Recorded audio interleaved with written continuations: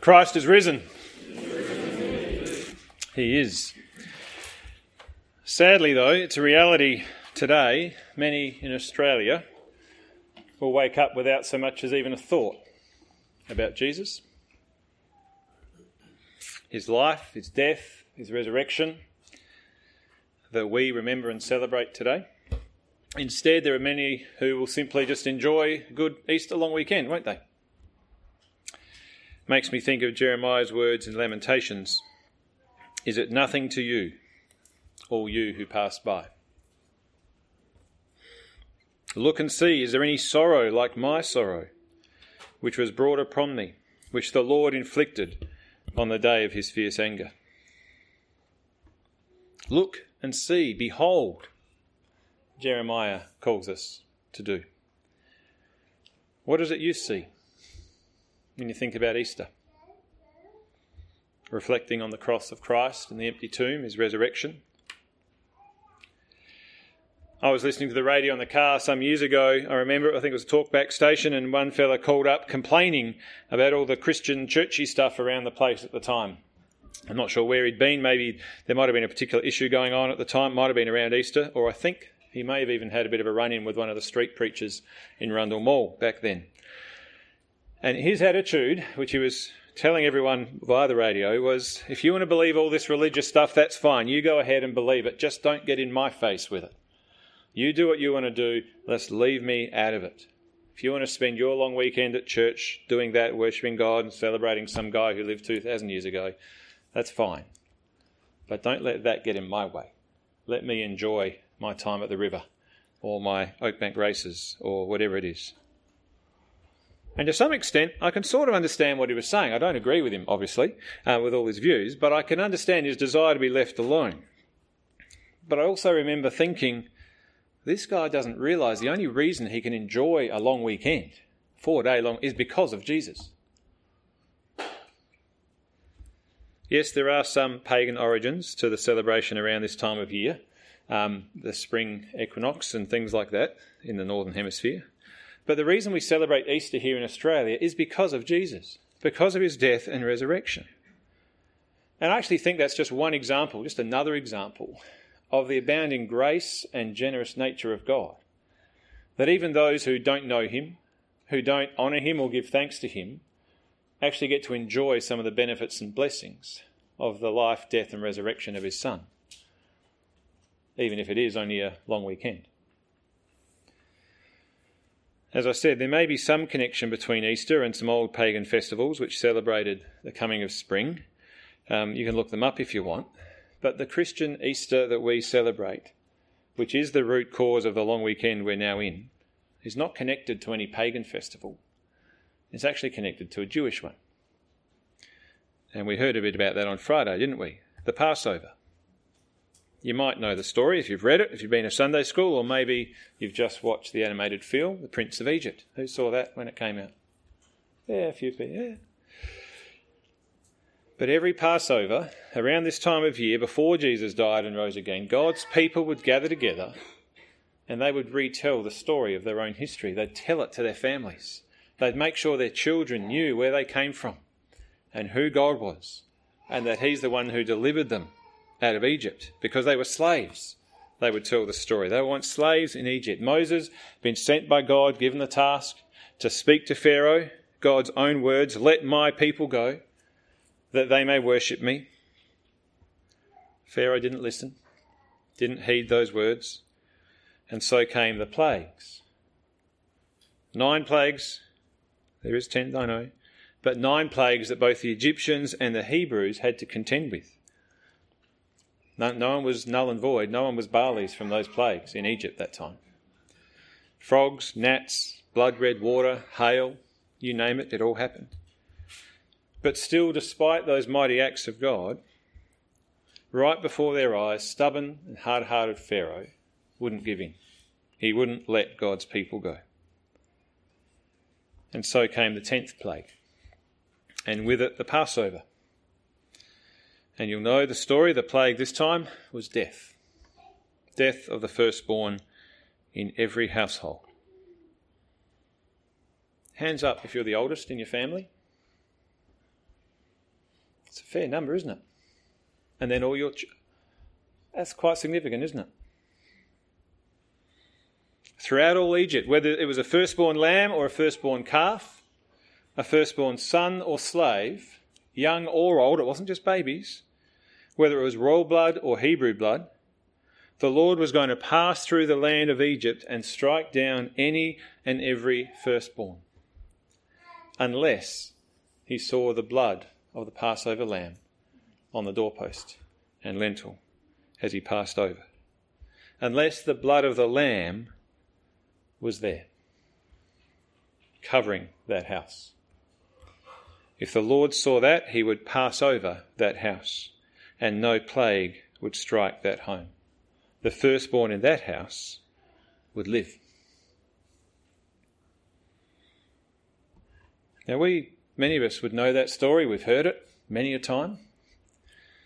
Have you ever stopped to think what the atmosphere in Egypt would have been that night? Can you imagine the fear and the worry in every Egyptian household that night as they went to bed? And then the utter anguish in every Egyptian household,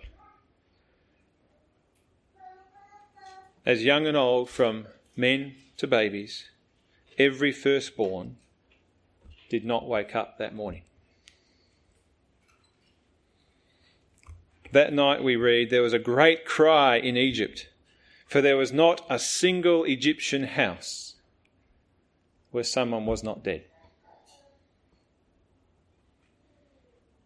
The rising of the sun that day, the dawning of a new day, was not something to look forward to. It was the beginning of a long day of sorrow, deep anguish and grief. Every Egyptian household had at least one person to bury that day. And so finally, Pharaoh succumbed to the Lord, didn't he? And he let the people go. He wanted them out of his sight pretty soon after that. Take your cattle and your livestock with you. Until he realised he's just given up his slave labour. So he went chasing after them, didn't he, to the Red Sea. And have you ever stopped to think what the atmosphere would have been like in every Hebrew household that night? I wonder, together with the fear and worry and the ensuing anguish in the Egyptian homes, I'm pretty sure there would have been a few anxious hearts in some Hebrew homes that night as well. And probably some good doses of fear and worry. Yes, faithfully they trusted the word of God through Moses, and they did what he told them, made their sacrifice, got themselves ready, painted the blood on the doorpost and the lintel. But I'm sure there would have been some wobbles there that night in some of those Hebrew homes and Hebrew hearts, laying awake, hoping, praying that the blood of the Lamb would in fact protect them from this last plague. And then can you picture it? Can you hear the relief and the joy the next morning?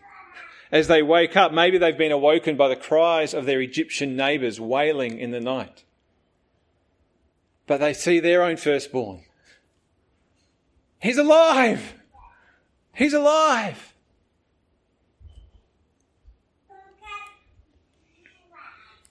How did you sleep last night? Go to bed with any fear or worry? Anxious for how you'd wake up, if you'd wake up? Smell of death in the air? Probably not for most of us. Maybe a little bit like the two Marys we heard about in that reading Callan read from Matthew. They knew what Jesus had said. I must suffer and die and be raised again. But how did they get up and go to the tomb that morning? They actually got up as unbelievers that morning. They were there to, if they could get rid of the stone, move the stone. They were actually ready to embalm Jesus' body. Not to expect him risen from the dead. There would have been a bit of fear and worry there. And even we're told once they'd met with the angel and with Jesus, they still go away fear and trembling and go and tell his disciples. Or have you woken up this morning with life and joy coursing through your bodies and your heart? Because Jesus is alive. Because death has been defeated. You see, Jesus, he's the firstborn as well, isn't he? He's the firstborn of all creation. He's the Son of God. And he was the perfect, spotless lamb sacrificed that Passover.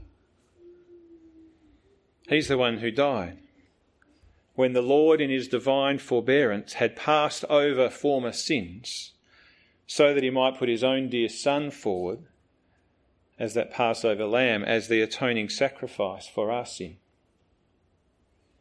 He died so that we might wake up and live. Not just wake up this resurrection morning, but actually wake up to the love and the grace and the mercy of God in his Son. So that we might wake up to the love of the Father shown to us in the giving up of his Son. And in the mystery of how prophecy works and how Scripture and God's salvation history works, in one sense, God the Father that day, as Jesus died on the cross, he took the place not of Moses, not of the Hebrews back in Egypt, but in one sense, God the Father took the place of Pharaoh as his Son was delivered up to death that day. And the cry of anguish from the cross, my God, why have you forsaken me?" could be heard not in Egypt, but outside the city gates of Jerusalem, as his blood painted the timbers blood red that day. On that day, the Lord would not pass over the sins of the world. On that day, death would not simply pass by. That day, God's own household would lose its firstborn son, as he breathed his last and committed his spirit into the Father's hands. Is it nothing to you, all you who pass by?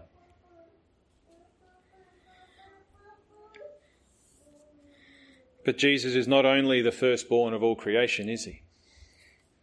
The Son of God. He's also the firstborn from the dead, we heard in Colossians last term. He's alive, he's risen from the dead, and he is Lord. And so we too, maybe like the Hebrews the morning after the Passover, trusting and hoping, perhaps even a little anxious, has the blood of this lamb really been enough? Has the blood of the lamb really covered this home, this house, this heart? Will God really pass over this sinner in mercy and in grace because of the blood of that lamb?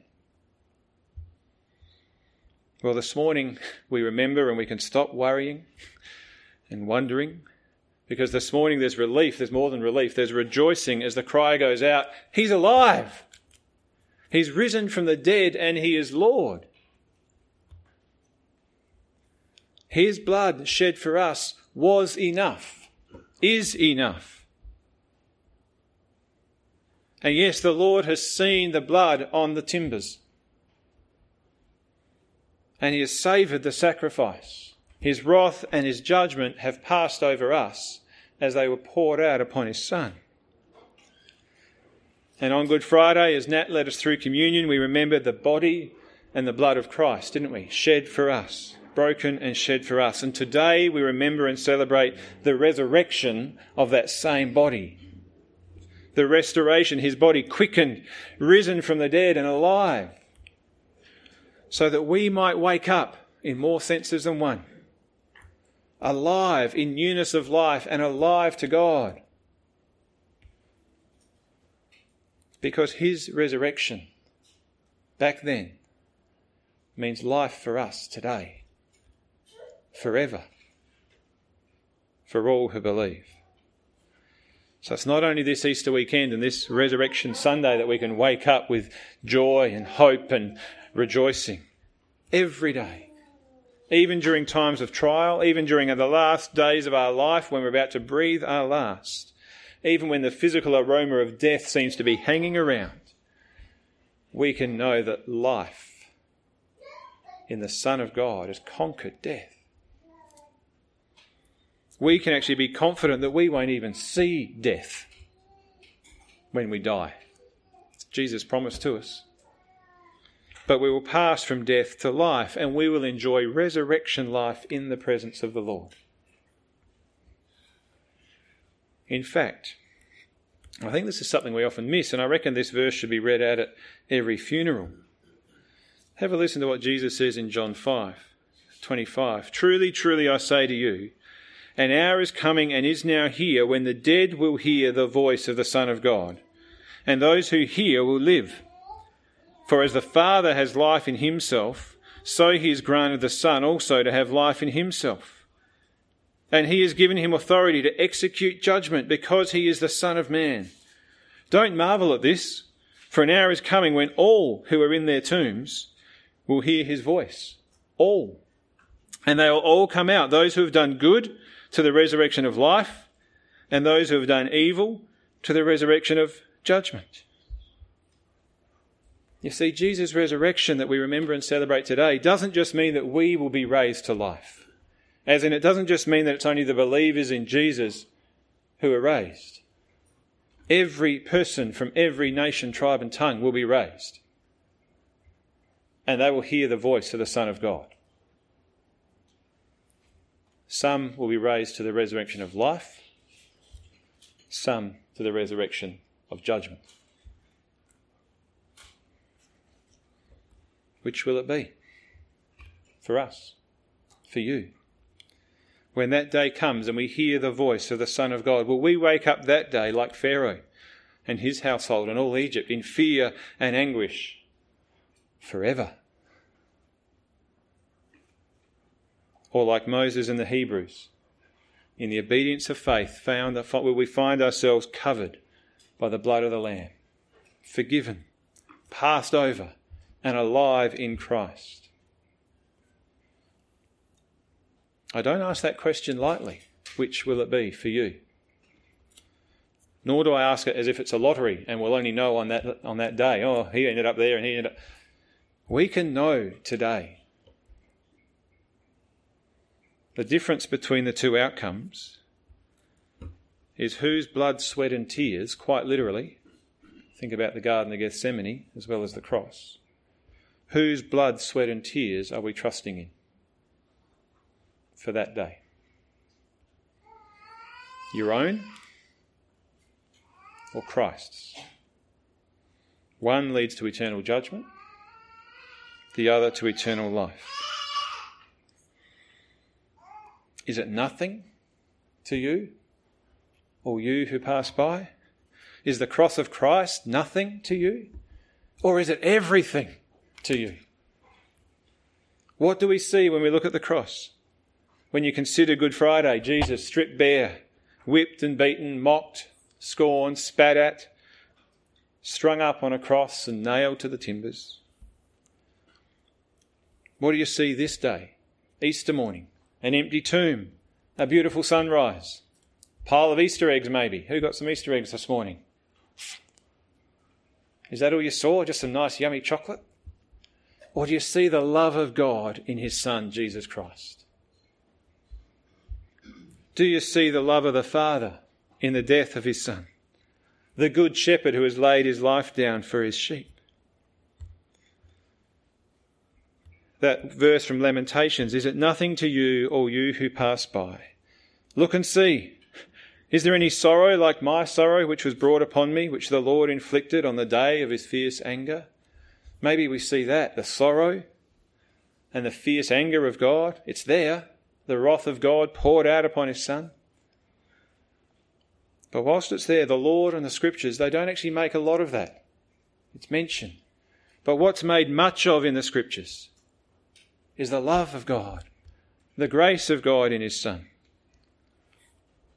Jeff Bingham wrote a hymn borrowing those words from Lamentations, and the third verse says this: Is it nothing to you that I bear all the wrath of the God who is holy and pure, on sin that defiles and sin that destroys, that its judgment is what I endure? So there's the cost, there's the wrath of God and the sorrow, it's there. But it goes on. Is it nothing to you that his love is in me? That this pain is the proof of my love? That I bear in my heart the hate of your mind to bring you to Father above? Do we see the love of the Father in the death of his Son? And do we see the love of the Son as he gives his life as a ransom for many, for us? The Good Shepherd laying his life down for his sheep who he knows and he will seek out and search for until they come home. If you don't know the verse from 1 John 3, you might know the chorus. Behold, what manner of love the Father has for us. Behold, see what kind of love the Father has for us, that we should be called children of God. This is love. In this the love of God was made manifest, we heard from 1 John 4. It was shown to us that God sent his only Son into the world so that we might live through him. This is love. Not that we have loved God, but that he loved us and sent his Son to be the propitiation, the sacrifice for our sins. Romans 5, suffering produces perseverance and character and hope, and this hope does not disappoint us. Why? Because God's love has been poured out into our hearts by the Holy Spirit, whom he has given us. Because while we were still sinners, God demonstrates his love for us in this: Christ died for us. I remember when that verse 5, came alive to me. I still see it in my NIV study Bible that I had at uni. Hope that doesn't disappoint because God's love has been poured out. I still remember the day. Not only in suffering or when the suffering's over, but hope that's produced by suffering and perseverance and character. A hope that is a sure thing and a guarantee. Is that what we have? Is that what we live in? That we can be absolutely certain, no matter what happens, on that day when we hear the voice of the Son of God in judgment, it will mean a resurrection to life for us. Do you have that hope that doesn't disappoint? Because God has poured his love into your heart by the Holy Spirit? I hope and pray you do. I could go on and read more verses. God shows his love for us in this: while we were still sinners, God so loved the world that he gave his only Son. Look at the Old Testament. How can I give you up, O Ephraim? How can I let you go? How can I destroy you and demolish you for your sin and unfaithfulness? My heart is torn within me and my compassion overflows. Or Psalm 18, Zephaniah 3, did you know the Lord delights in you? He sings his praises over you. In his love, he will no longer rebuke you, but will rejoice over you with singing.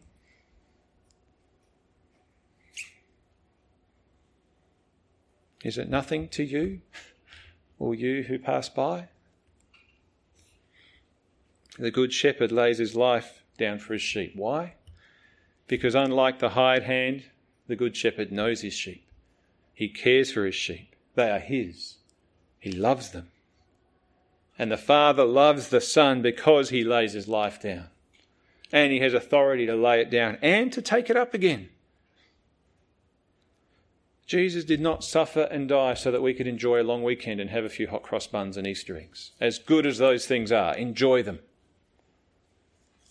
But behind them and in them and through them, see the love of the Father for you in his Son. God doesn't demonstrate his love for us by making us comfortable or happy or healthy as much as we'd like. No, God shows his love for us by removing our sins as far as east is from the west.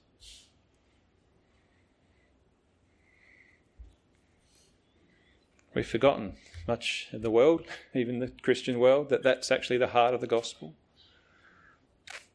Not just making us happy and comfortable, but making us holy children of God. Anyone who ever asks me, show me how God loves me. How do you know God loves you? When my life is ...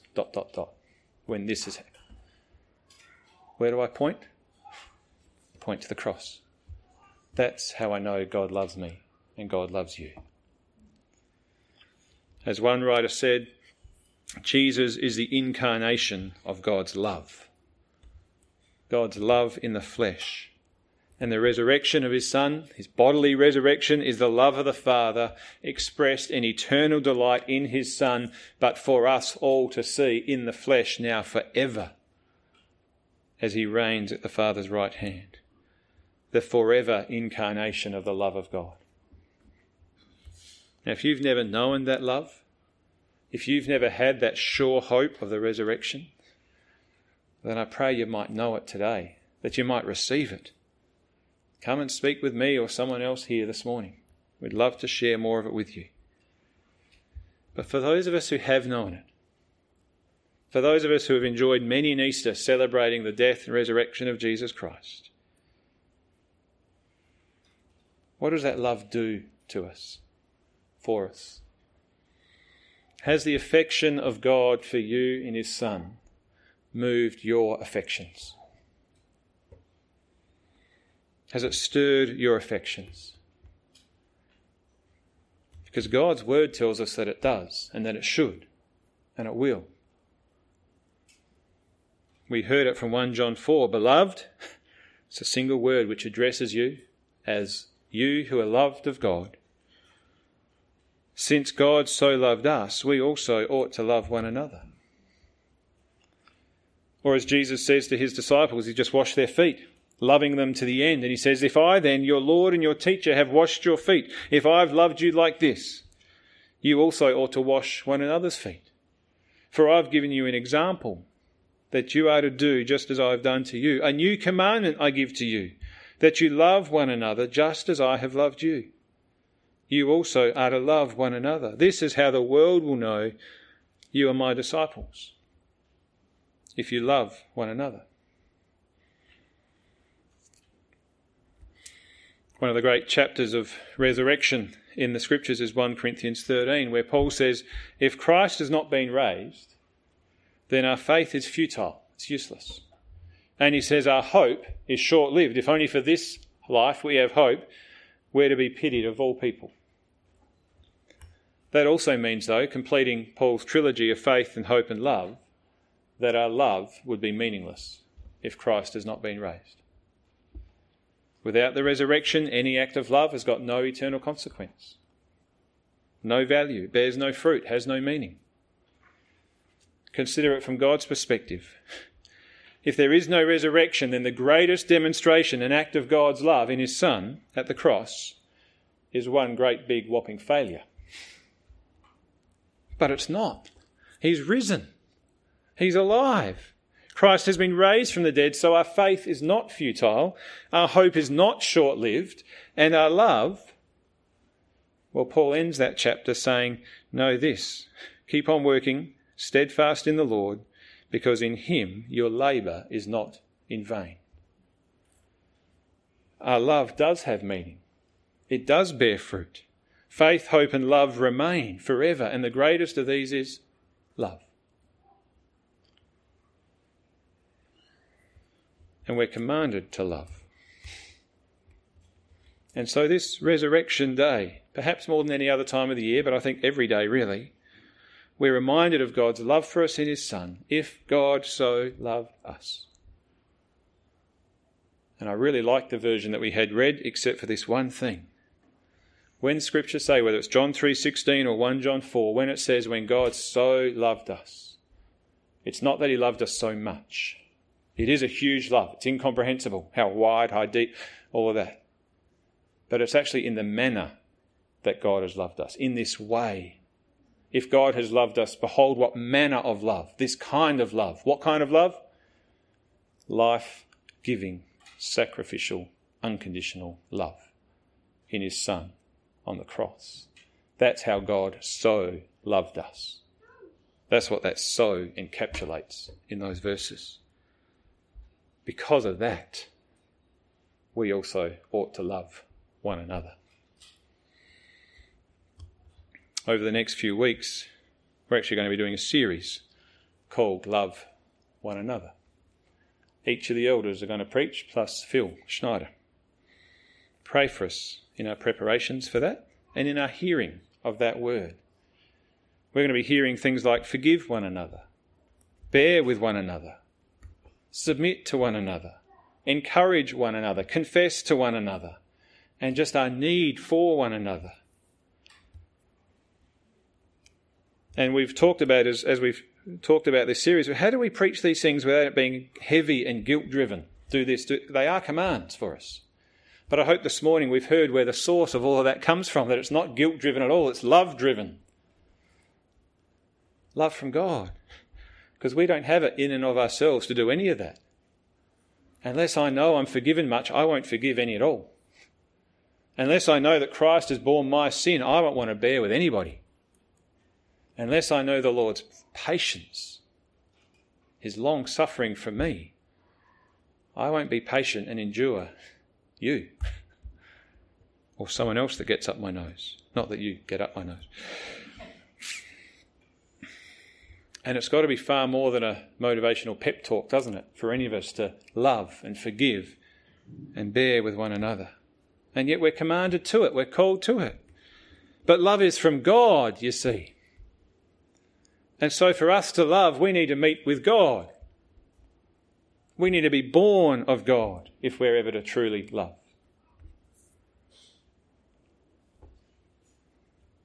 And because in Christ we're in him, and as we abide in him, we actually are capable of doing those things. Because God has poured his love into our hearts by his Holy Spirit. This is love, not that we have loved God, but he loves us. You've heard me say it before, and it's here in 1 John 4. When God loves us, his love is made complete. It's perfected in us, not just when we receive that love, but actually when that love flows out from us and we love one another. Putting it another way, if we are only ever consumers of God's love, God's love hasn't finished its work in us. If we only ever receive his love but never extend that love to others, God's love at best has only done half its work. But you see, God's word and his love, it never fails, does it? His word always succeeds, always achieves what he sent it to do. Love bears all things, believes all things, hopes all things, endures all things, and never ends. You might not always or ever feel that you've got it in you to love like that. And if that's the case, good, because we don't. But at the same time, we do, but not of ourselves. You see, this is Resurrection Sunday, isn't it? And Paul tells us, we're almost there, Paul tells us that the same power that raised Jesus Christ from the dead is at work in us. So have you got it in yourself to love? No. But you've got the resurrection power of the Lord at work in you and towards you so that we would know the love of God and we would love with the love of God. We've been filled to all fullness of Christ, we heard in Colossians. So let's not go on making excuses about our lack of love or forgiveness or patience. Instead, we've got the love of God at work in us. His love has been poured into our hearts by the Holy Spirit. So we can be awake to the love of God and love one another with the freedom and the joy that only the beloved children of God can know. We can be awake today, not with the stench of death hanging around our homes or our nostrils, but with the aroma and joy of life in Christ and the love of God the Father flowing through every atom of our being. Let's pray. And as I pray, our musicians will come up and we're going to sing Man of Sorrows. Father God, what manner of love you have loved us with. Father, would you open the eyes of our hearts and our minds to see your love in your Son for us? Would this day and the cross of Christ be far more than nothing to us? Would it be everything to us? as we see your love poured out for us, even as your wrath is poured out to him. And as we rejoice and remember and celebrate his resurrection this day, Father, we rejoice not only in that day, but in the newness of life each and every one of us who have faith in him can enjoy, with a certain hope of glory to come. And so, Father, would you keep us in this love? There'll be days when we worry and we wobble. We'll be anxious and wonder if the blood of Christ really is enough. And will you help us just get through another day? So, Father, remind us and assure us by your Spirit that we are your children. And we are that because of your love, because of the manner of your love that we see in your Son, in his life, in his death, and this day in his resurrection, and every day. Help us to walk by faith in the newness of life we have in him. In his name we pray. Amen.